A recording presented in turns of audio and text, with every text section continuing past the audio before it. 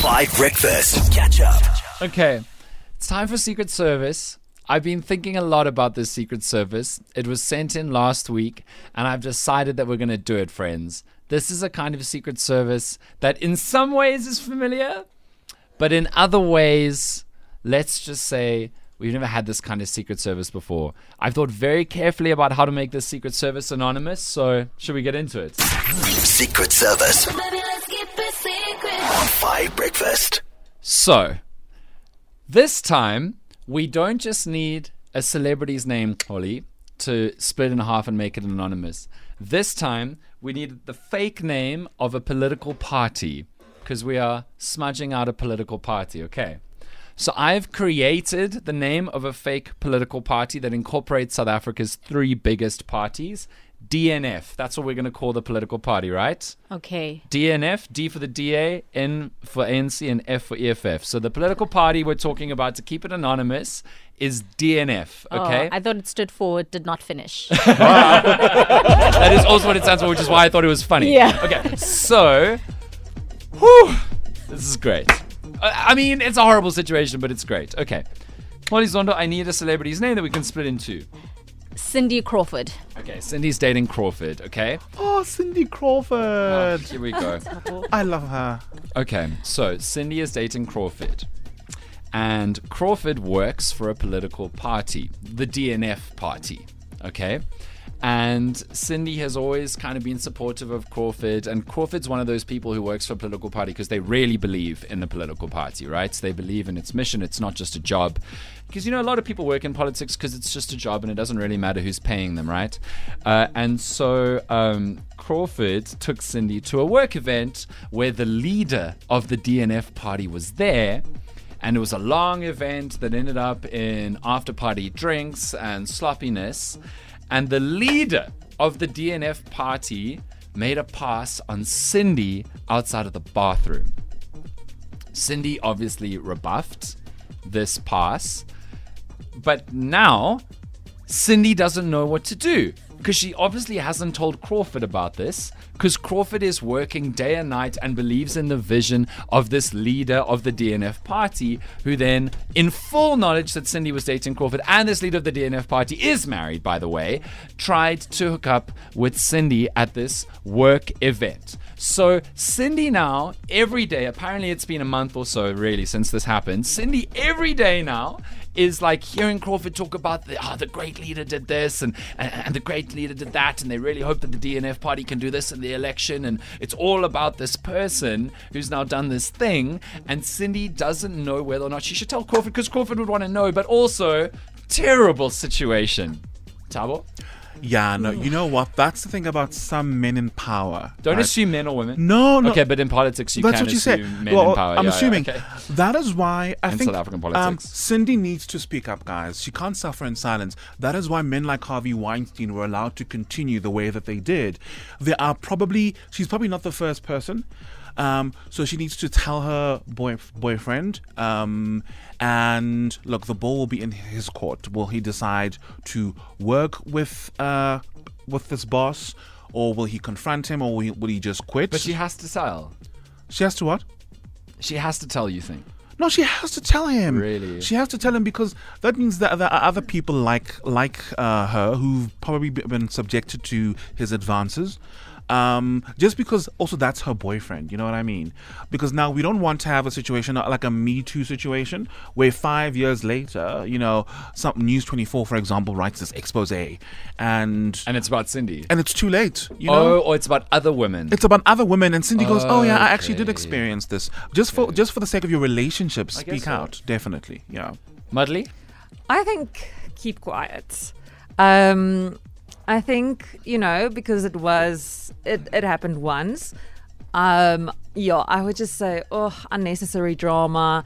Like, you don't know how the leader is going to react, and you don't know how Crawford is going to react. If you tell him, maybe he gets very upset and he confronts the leader, and then the leader says no, but that's not true, and it's just messy. So I would say rather keep quiet. It happened once, but if it happens again, then you know, okay, it wasn't a once off.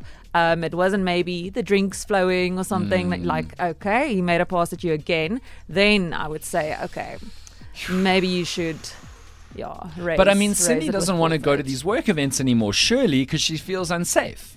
You know, the power person in that context. It's hectic. Holly, what do you think?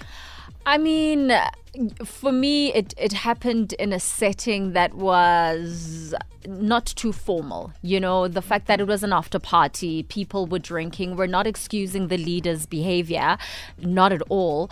But that's why I'm not taking it that seriously. And the fact that she was very stern and adamant that, nope, I am not going to take part in your advances, is for me like it's not really anything. Really? You know? It's not anything. I also wanted to say it, and then I was like, I don't want to be cancelled. No. But I Wow. also feel like, Isn't we it get so disrespectful? many I mean, advances at parties from, and after parties, when people are drinking and it's like, oh, you look cute, and you're like, what? You think I'm cute?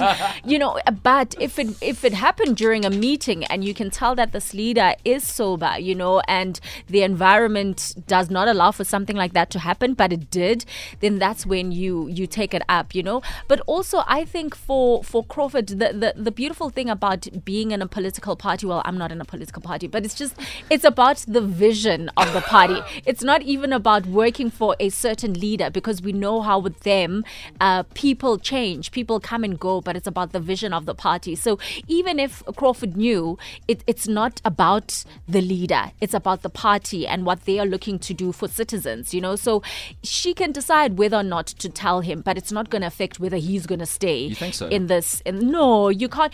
You can't be in politics and be worshipping a leader more than you are the vision of the party and what you want to achieve for the country. Otherwise, then he's there for the wrong reasons, because if the leader is removed tomorrow, then what happens? You know, so she can decide what to do, but I really think the fact that it was at an after party, for me, is just, it's a non-event. Do you believe that in all contexts where, like, say like your partner came with you to an event and your boss tried to hook up with your partner, you wouldn't want to know? Or like you wouldn't be bothered? No, I wouldn't be bothered. You wouldn't be bothered? I really wouldn't be bothered. Interesting. Yeah, Okay. especially it's a once off. The drinks were flowing. Okay. It really means nothing. If it happens again, then I'm worried. Interesting. I can hear the WhatsApp line buzzing, and I've got headphones on. This is the one. Guys, I would definitely tell, because if he's done it to that one person, chances are he's bold enough, and he's done it probably to other people in the past. So it's his character, and my partner needs to know that this man is not all honky-dory. He's just as messy as everybody out there. Yeah, maybe it's also just like for an explanation to the partner of like the minefield of her attending these kinds of events in future. Got a message on the WhatsApp line from Ria. Ria says, guys, that's wrong. Once is enough. It shouldn't have to happen again for it to be an issue. This is directly in response to what you in particular were saying. Holly, why do you think a second time is needed before it's an issue? Because of the setting, you know, of where they were. For me, it would be wrong if the setting was completely different and it happened the first time. So let's just say they were in a meeting, in a boardroom, or whatever the case was at work, and these advances were made. That first time is wrong, and that's when you tell your partner, you know. But the thing is, when you do go to these after parties and these events, you also kind of subject yourself to that, because people are now not in their normal state, and you don't know how people react and the characters that come out once they start drinking alcohol. Sometimes they hide behind that to say, no, I was a little bit drunk, that's why I did this, and so that's why you should also not put yourself in that situation. But the fact that you have means you also need to be forgiving of what has come out, you know, and the fact that it wasn't harassment for me is the biggest thing. You know, if she had at any point felt uncomfortable, whether she was touched or whatever had happened, then you do tell not just your boyfriend, you know, but you do escalate it to the authorities. But the fact that it was, hey, you know, you pretty, please can I have your number, and you said no, it ended there. I really think it's not a big deal. Sure.